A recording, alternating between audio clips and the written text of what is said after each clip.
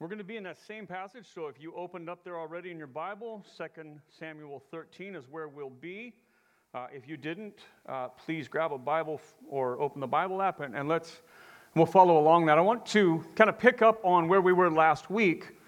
Last week we saw David as he worked his way into some pretty bad sins, as he worked his way into doing some things that were really bad. I had an affair, he ends up murdering a guy. I mean, all these things go wrong. And what we looked at was that a guy who had been, up until this point, had been quite a godly man, had been a godly leader, had been a great example. And again, we always say not the hero of the story, that Jesus is the hero of the story, but he was a good example. And he had been a godly man, allows this sin into his life, and it changes him, right? And it impacts him, and it impacts the rest of his life. And so we looked at how he had to walk through the decisions that he had made.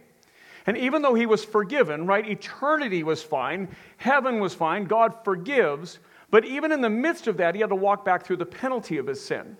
And I want to build on that today and look at the impact of our sin on others, right? And oftentimes we think of our sin in terms of things we choose to do or maybe we consensually do with someone or whatever, but we don't recognize that our sin impacts others. So I want to remind us where we left off, not where we left off, but we talked about last week in 2 Samuel 12. We'll put this up for you. Now therefore the sword shall never depart from your house, because you have despised me and have taken the wife of Uriah the Hittite to be your wife. One of the things when David admits to his sin and begins to repent, that God tells him will be true because of his actions, is this: the sword or death will not depart from his house.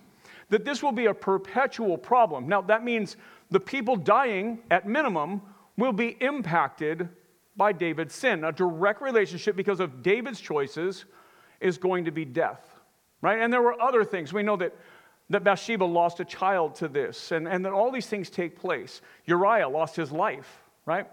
So as a starting point today, how our sin affects others. Here's a note for you. David's sins affect his entire family for several years. Christians often view sin as personal and overlook the impact on others. Our actions affect others. And so we're going to look at that today, how our sin affects other people. And so 2 Samuel 13, back in verse 1, says, Now Absalom, David's son, had a beautiful sister whose name was Tamar. And after a time, Amnon, David's son, loved her. So we can do the math, right? David's son plus David's son, who has a sister, means they're siblings, right? And so what's going on here in David's family is David has married multiple women. That's part of the problem, to be fair, right? And so he has children with these women. And so he has a son with this woman and a son with another woman, and these two sons consider themselves brothers, because they're half brothers, right? I try to think, we just say brother and sister, but I have a stepsister when my dad remarried. I have two half sisters from the new marriages. And that would be normal if that was true 2 years ago. But since we grew up together, we've just always said brother and sister, right? And we just kind of skip the how we are, right? Even the one that we're only related by marriage, we spent our whole lives growing up together. So we're brother and sister, right? And that's what happens here is they talk about being brothers, but then one of them has a sister and the other is attracted to her. Verse 2, And Amnon was so tormented that he made himself ill because of his sister Tamar, for she was a virgin, and it seemed impossible to Amnon to do anything to her. That's a lot of crush right there, right? He literally makes himself sick over his desire for this girl. And we can see this and we can understand that, but imagine this. Take it out of lust or desire. Take it out of something sexual. And think about any of the other things that we allow in our lives that can end up controlling us, right? Anger. That we can be so angry, right, that it just kind of takes over. In fact, David has experienced that. If you think back to the week that we kind of refer back to a lot of, where Nabal rejects David. After David caring for Nabal's shepherds and his flocks and all that, he asked Nabal for a favor. Hey, will you send some food that we can feast? There is a feast time. They want to do that. And Nabal outright rejects and disrespects David. And he just kind of flips in that moment. He gets angry, and that anger consumes him, and he begins to ride with all his soldiers over to destroy this man and his whole house in this village, right? And we've been talking about that because in the middle of that, where David's mind is set on killing Nabal and his family and his servants and everything that breathes in that village, Nabal's wife rides out, Abigail rides out, and she apologizes on behalf of her husband, and she gives David what he had asked for to begin with, and she pleads with him not to go in and do that. And we've been talking about that moment where God provides a way out of the sin that we are headed to do, right? And I just think of it like a freeway. We're flying on the freeway, and there's off-ramps. There's opportunity to get off this freeway that we're speeding towards this sin. And that sin can be sexual. That can be where Amnon is. So it can be anger. It can be unforgiveness and bitterness. It can be anything. But what we see are these kind of off-ramps, these opportunities where we don't have to go through the thing that we've already committed in our mind to doing. And so Amnon is tormented and ill. He's consumed with thinking about Tamar, and he allows it to just kind of take over his life. Scripture talks about take every thought captive, right? That we have the ability to capture our thoughts, that we have the ability to stop thinking about something. But if we allow that to go too far, the next thing you know, we're doing it. And we're off engaged in that, and it's taken over. It takes on a life of its own. Verse 3. It says, but Amnon had a friend whose name was Jonadab, the son of Shimea, David's brother. And Jonadab was a very crafty man. So this is a side note from experience. Whenever you have a friend that is described as a very crafty man, felonies are in your future, right? You're headed down a road that is not good, right? He has a friend who is known for being a very crafty man. Verse 4, and he said to him, O son of the king, why are you so haggard morning after morning? Will you not tell me? And Amnon said to him, I love Tamar, my brother Absalom's sister. Jonadab said to him, lie down on your bed and pretend to be ill. And when your father comes to see you, say to him, let my sister Tamar come and give me bread to eat and prepare the food in my sight that I may see it and eat it from her hand. So Jonadab, he says, well, here's an idea. Play sick, right? And if you're sick and your dad comes in to visit you to see how you're doing, ask him to send Tamar into you, right? And again, we're going from this place where Amnon has kind of made himself sick over dwelling on this issue, on this desire for Tamar. Well, he's not done it yet. He hasn't done anything. He hasn't acted on it yet. But now he's shared it. And this other guy comes with a plan. Well, here's how we get her over here, right? And you've got to think of all these kind of bail points where Amnon could have just said, no, bad idea, right? Like, no, let's not do that. Like, I got to get out of this, right? I got to get my head out of this space. But he's going to go through with it, right? Verse 6, so Amnon lay down and pretended to be ill. And when the king came to see him, Amnon said to the king, please let my sister, it's the first time he refers to her that way, please let my sister Tamar come and make a couple of cakes in my sight that I may eat from her hand. Then David sent home to Tamar saying, go to your brother Amnon's house and prepare food for him. So he does this. He goes through it. He plays sick. He lays down and it becomes known in the home. Okay, so Amnon's sick. So David goes to check on him, right? Now, King David, right? David, who has been this leader of Israel that really is kind of the focus of 1st and 2nd Samuel. So David, this guy, right? And this is set in the context of him and his failures with Bathsheba. Just last chapter was this big narrative of his failure sexually and then in trying to cover it up. Right? And there were these moments as he's up on the rooftop and he sees Bathsheba and he has this desire for her. Well, there was that moment to take that thought and kind of, okay, got to quit going down this road. I'm married. I've got this going on. Then he says, okay, well, who is it? Well, that's the wife of Uriah, one of your soldiers. Okay, another moment to go, okay, she's married.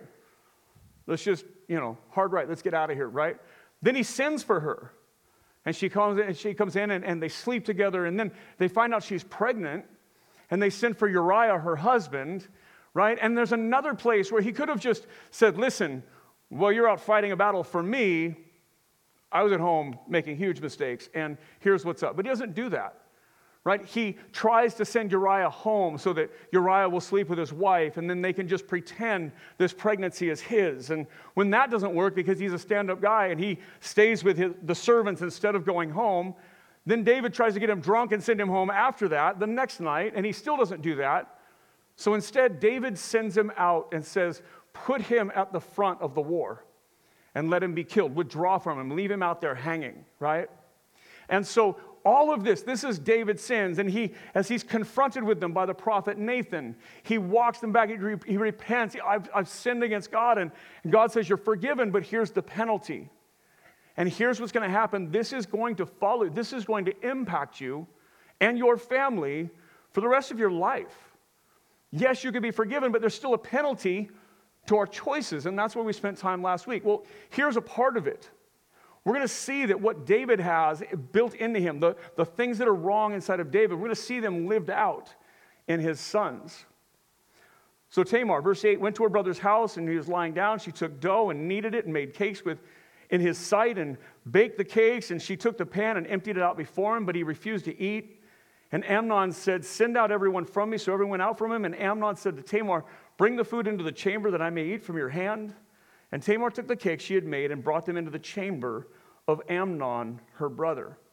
So Amnon's going down this road. He's got this whole made-up story. He's playing sick. He's got his sister now into the area of the place where he is, and he's calling her into the bedroom, right? And here's a sister who's trying to be a good sister who has no idea what else is going on. She's just caring for her brother who is sick.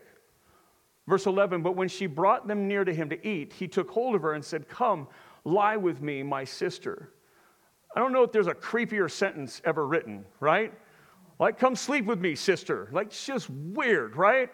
That's where Amnon is, though. He's been down this road so long in his own brain, that's what he says. So he's made up this entire setting, this story, this lie to get her in the room, and now is where he kind of pulls the bait and switch. Right now, he tells her that he's not sick, and he tries to pull her into bed. Verse 12, she answered him, no, my brother, do not violate me. For such a thing is not done in Israel. Do not do this outrageous thing.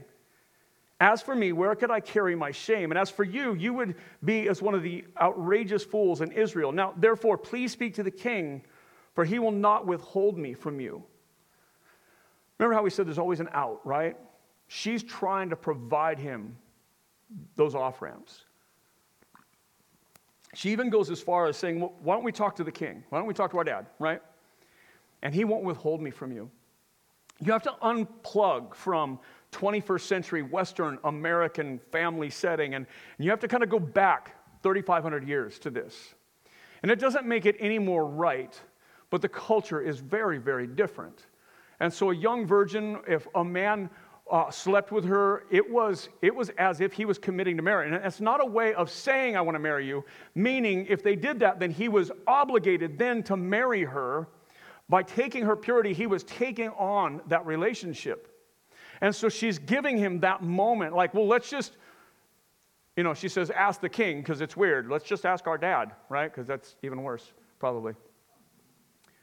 But like, hey, there's other ways, either no, right?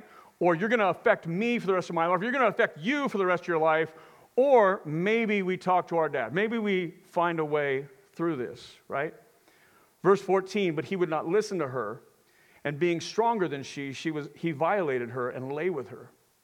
So being stronger than her, he drags her into bed and he rapes his sister, right?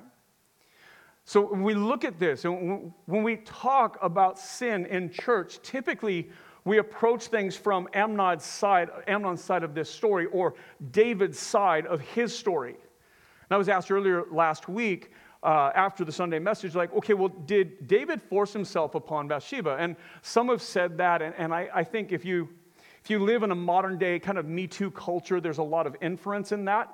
There's nothing in Scripture that says he did, but there's clearly a relationship where he is king of the, rising nation. He's one of the most powerful people on the planet, and she's some chick who's married to a soldier, right? I mean, there is a power dynamic there. And then maybe he abuses that to be with her. It doesn't say that for sure. It doesn't say that, but in our culture of watching TV and hearing about movie moguls, telling actresses to sleep their way to the top kind of thing, like we hear some of that. And for sure in this setting, Amnon forces himself on her. And so we always kind of treat the story from the side of God's forgiveness of sin. But the gospel does more than that. Yes, it includes that. We talk about God creating us and designing us and calling us to be worshipers. and that we fail, that we choose to fail, that we go the other direction. And because of that, Jesus enters into humanity and lives a sinless life and dies a death to forgive our sins, and all that is true. But more takes place there. Jesus' death is to cover our sin.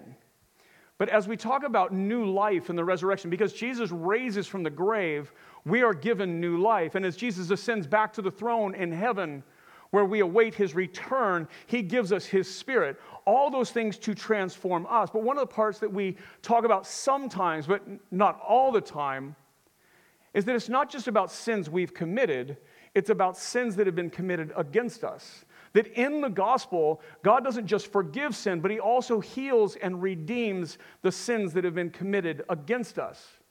And as we wrap our minds around the Tamar side of the story, we have to look at what does the gospel do for those who have been affected by our sin, which circles us back to our point today. Our sin always impacts other people.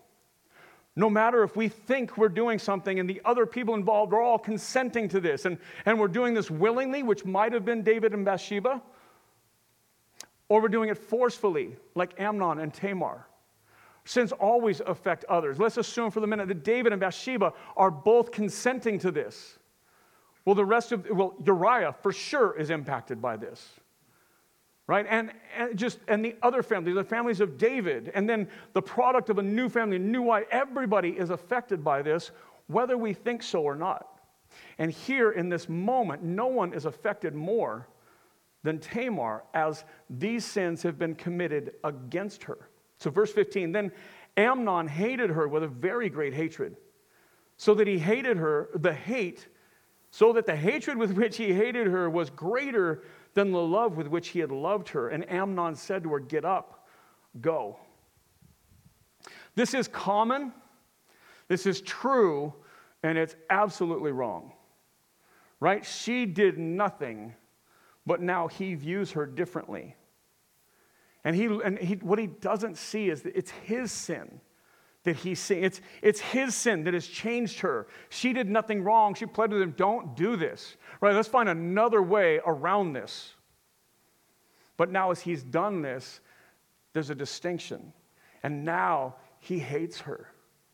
And if you're Tamar, it is absolutely unfair. It's true, it's common, and it's totally unfair. Verse 18, but she said to him, no, my brother, for this is wrong, and sending me away is greater than the other that you did to me.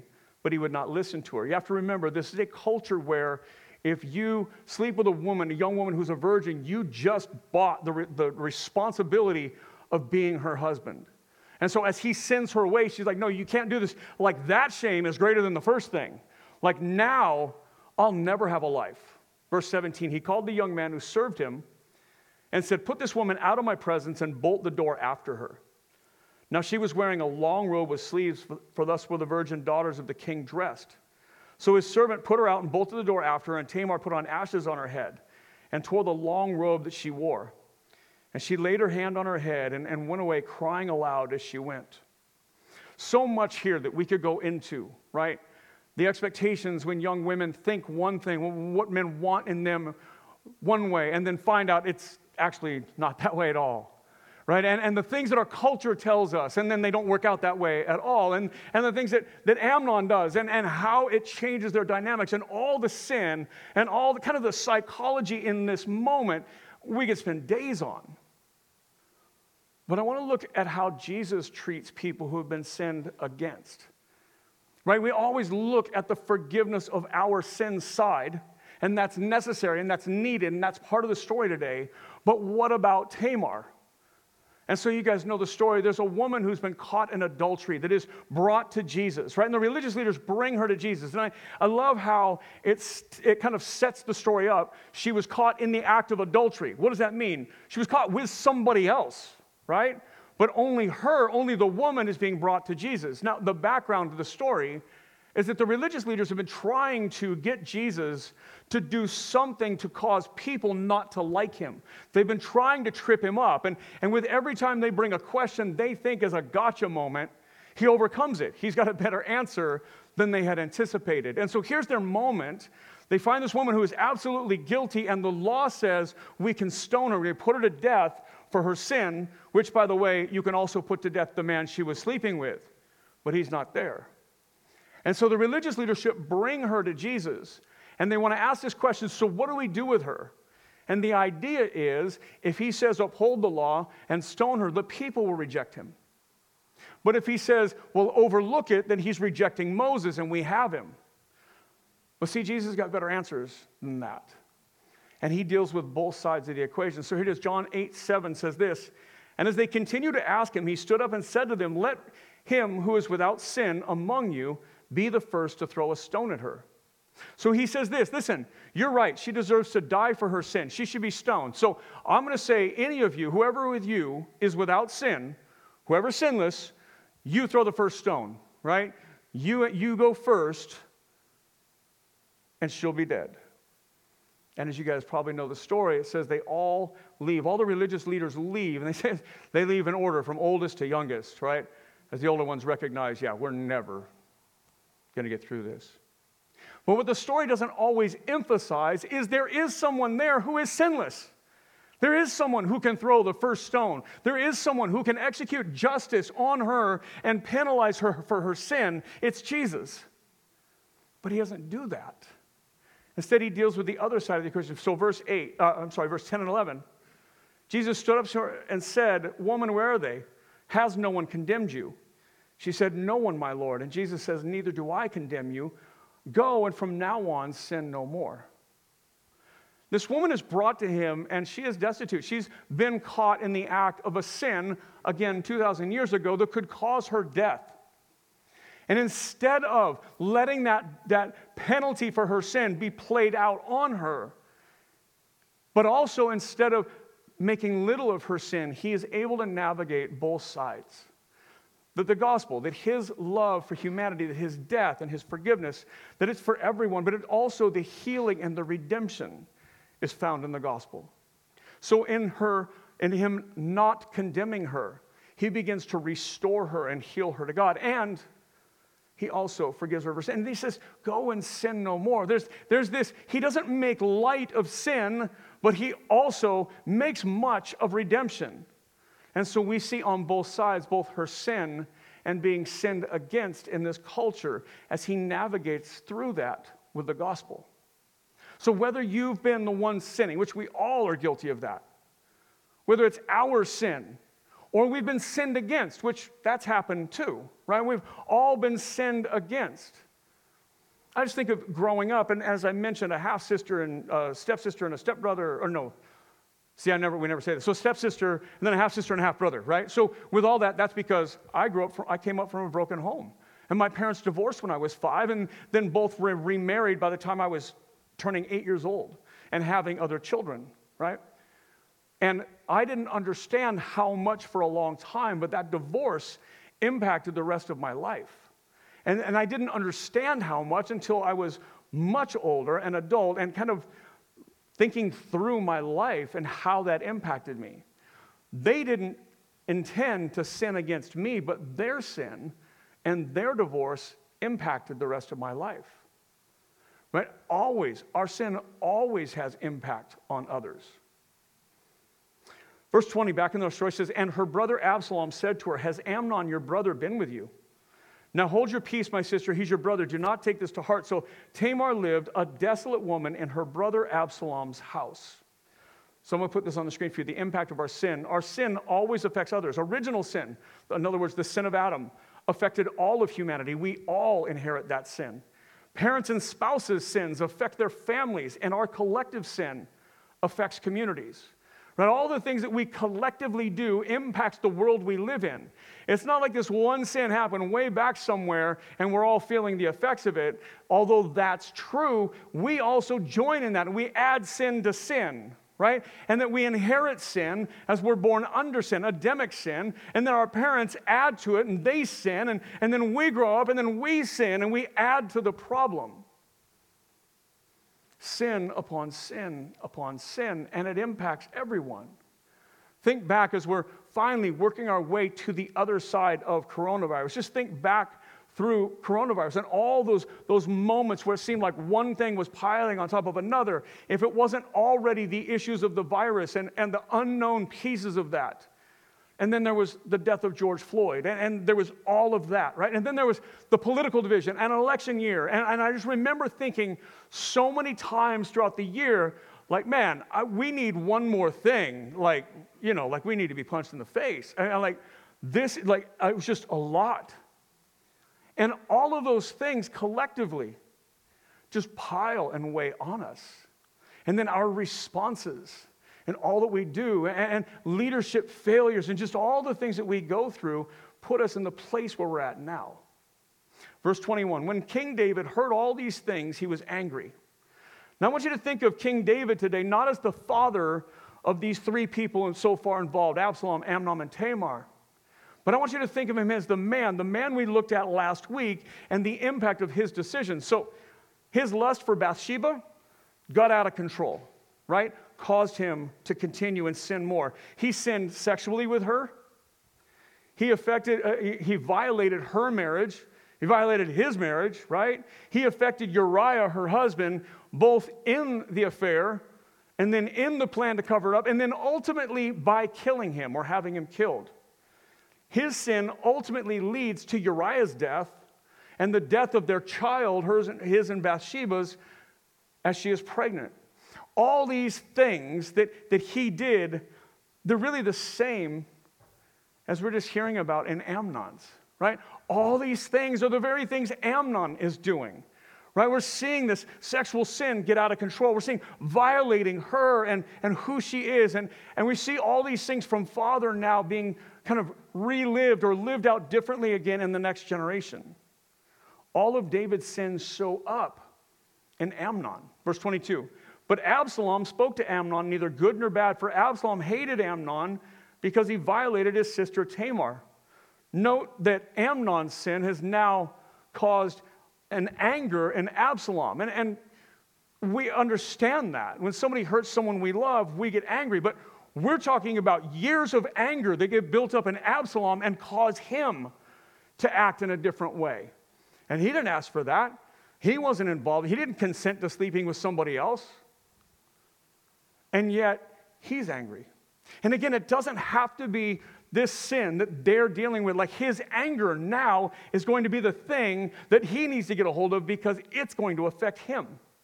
Verse 23, and after 2 full years, Absalom had sheep shearers at Baal Hazor, which is near Ephraim. And Absalom invited all the king's sons. And Absalom came to the king and said, behold, your servant has sheep shearers. Please let the king and his servants go with your servant. So Absalom invites David's sons and families all to come and join in a feast. Verse 25, but the king said to Absalom, no, my son, let us not all go, lest we be burdensome to you. He pressed him, but he would not go, but gave him his blessing. So 2 years go by, Absalom is sitting on this anger, right? This thing that has been eating up inside of him. Verse 26. Then Absalom said, if not, please let my brother Amnon go with us.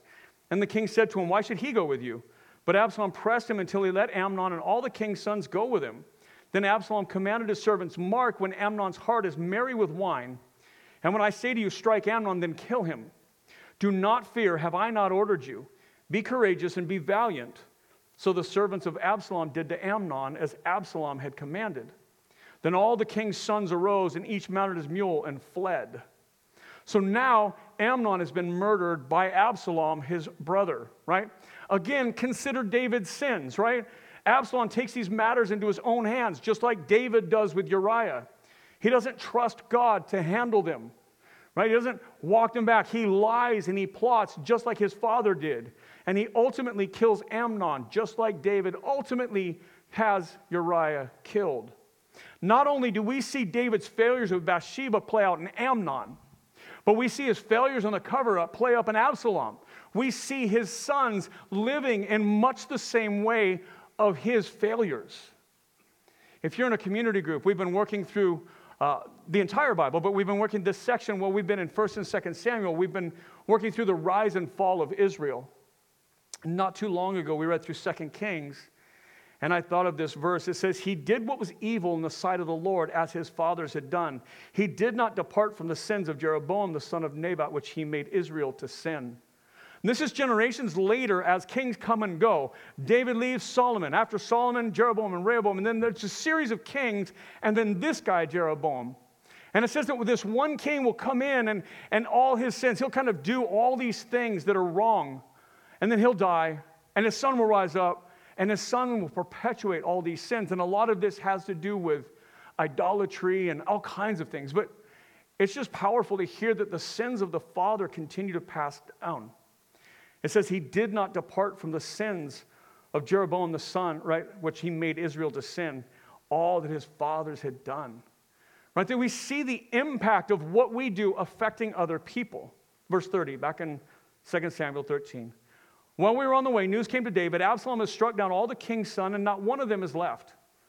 Then the king arose and tore his garments and lay on the earth, and all his servants who were standing by tore their garments. But Jonadab, the son of Shemaiah, David's brother, said, let not my lord suppose that they have killed all the young men, the king's sons, for Amnon alone is dead. For by the command of Absalom, this has been determined from the day he violated his sister Tamar. Now therefore, let not my lord the king so take it to heart as to suppose that all the king's sons are dead, for Amnon alone is dead. As often, the first time the news story comes out, it's wrong, right? It gets the message like, hey, all your kids are dead, and Absalom did this. And then they figured out, okay, well, actually what happened is Absalom murdered Amnon. Verse 34, and Absalom fled. The young man who had kept watch lifted up his eyes and looked, and behold, many people were coming from the road behind him by the side of the mountain. And Jonadab said to the king, behold, the king's sons have come, as your servant said, so it has come about. And as soon as he had finished speaking, behold, the king's sons came and lifted up their voice and wept. And the king also and all his servants wept very bitterly, right? The king and all his servants wept very bitterly. Now, we don't have an answer to this. We don't have a number. We can't qualify, but just consider this. How many people right now, as all these people weep bitterly, have been affected by Amnon's sin 2 years earlier? Right? It goes so much farther than just Tamar. And it goes so much farther than just this kind of recent snapshot in their history when this thing takes place. But years later, what we see is a family being ripped apart by this one act. By this one man's sin. We see an entire family right now grieving years later. Verse 27, but Absalom fled and went to Talmai, the son of Ahimaaz, king of Geshur. And David mourned for his son day after day. So Absalom fled and went to Geshur, and he was there for 3 years. And the spirit of the king longed to go out to Absalom because he was comforted about Amnon since he was dead. So this is 5 years after the beginning of this chapter. And here's what happens. David has had to mourn the loss of the purity and the life that was Tamar's. Because as the news comes to him, they're like, Absalom killed Amnon because of what Amnon did to Tamar. And it's not new news to David. David already knows. David had to mourn a tragedy done to his daughter by his son. And then 2 years later, he has to mourn the loss of that son. And it says that 3 years go by, and he's finally comforted over the grieving of his son. And now he's got to mourn the loss of Absalom, who's been gone for 3 years because he killed Amnon. 5 years later, David is still suffering over Amnon's actions, which are a direct result of his actions years before that. Because our sin always impacts the people around us. Our sin always affects others. No matter how personal or how consensual or how whatever we think it is, our sins always impact other people. But there's also good news. Just as David, a father, is passing this on, this sin and this ugly mess that David has been passing on to his sons, God has provided a way that is different. 1 Corinthians 15 says this, for as by a man came death, and by a man has also come the resurrection of the dead. For as in Adam all die, so in Christ all shall be made alive. And so yes, in our father, our great, whatever father, in Adam, all of us die and all of us inherit sin. And we're still paying the penalty for Adam's sin so many years ago. But God, our Heavenly Father, has also given us an inheritance of righteousness, and an inheritance of healing, an inheritance of redemption. And so, yes, we inherit sin, but then God gives us His only Son, God the Son, Jesus Christ, who lives without sin and dies a death for us, takes our penalty on the cross, and then buried in the ground to forgive our sin, but also resurrected to give us new life, to heal the things that have been done against us, to pour His Spirit out on us and in us, to restore us to being children of God. So yes, we talk about forgiveness of sin, and yes, that's important. Our sin must be covered.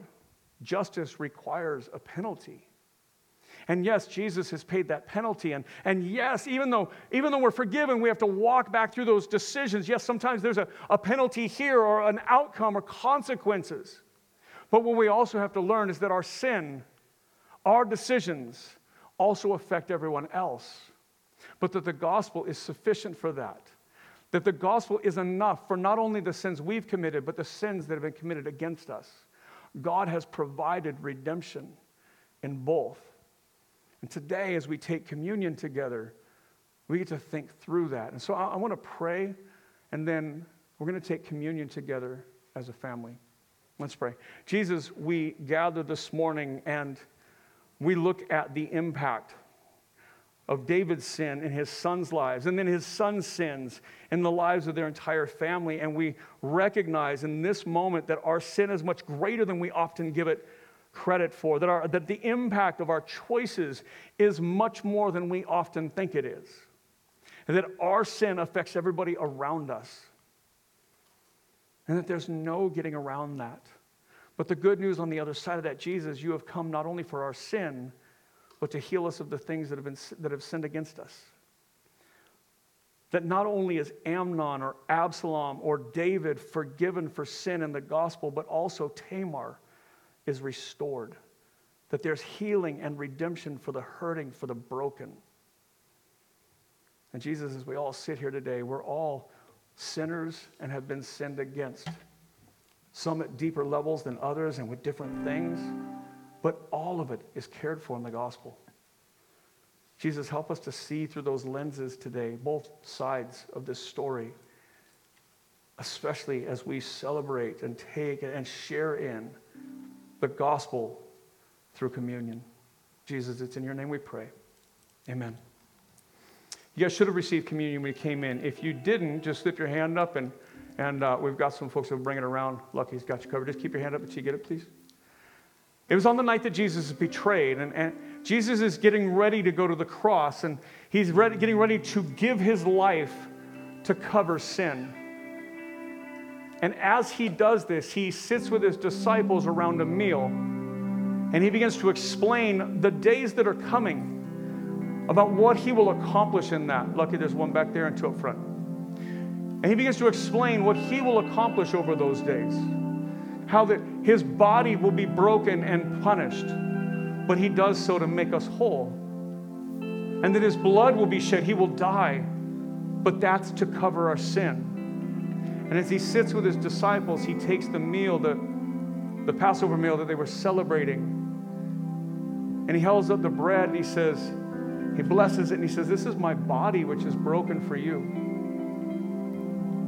He reminds us that our brokenness is covered by him, by the gospel.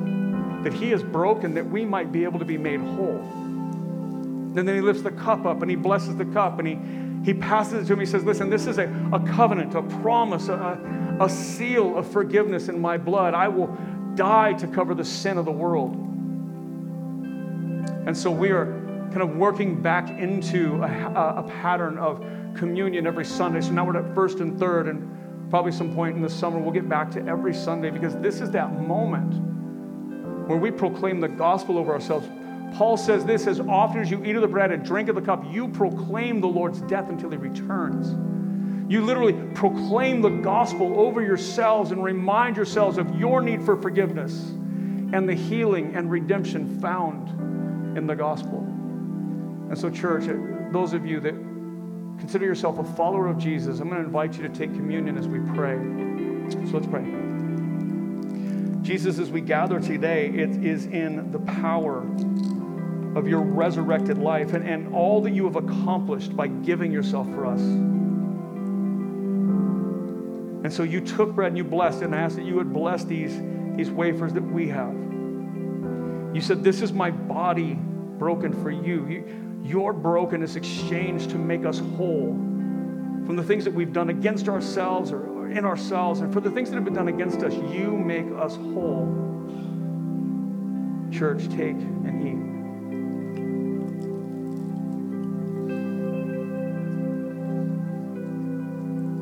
And Jesus, as you took the cup, you blessed it.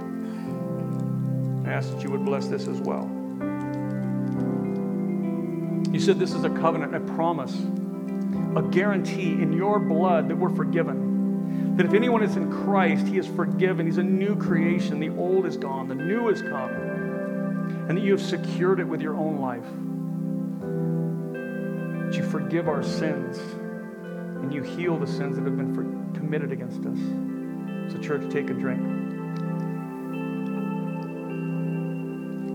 Lord, we stand with Paul as he wrote to Corinth, and we remind ourselves that as often as we eat of the bread or drink of the cup, we proclaim the gospel, our need and our surrender to it. And we are grateful and we love you. It's in your name we pray.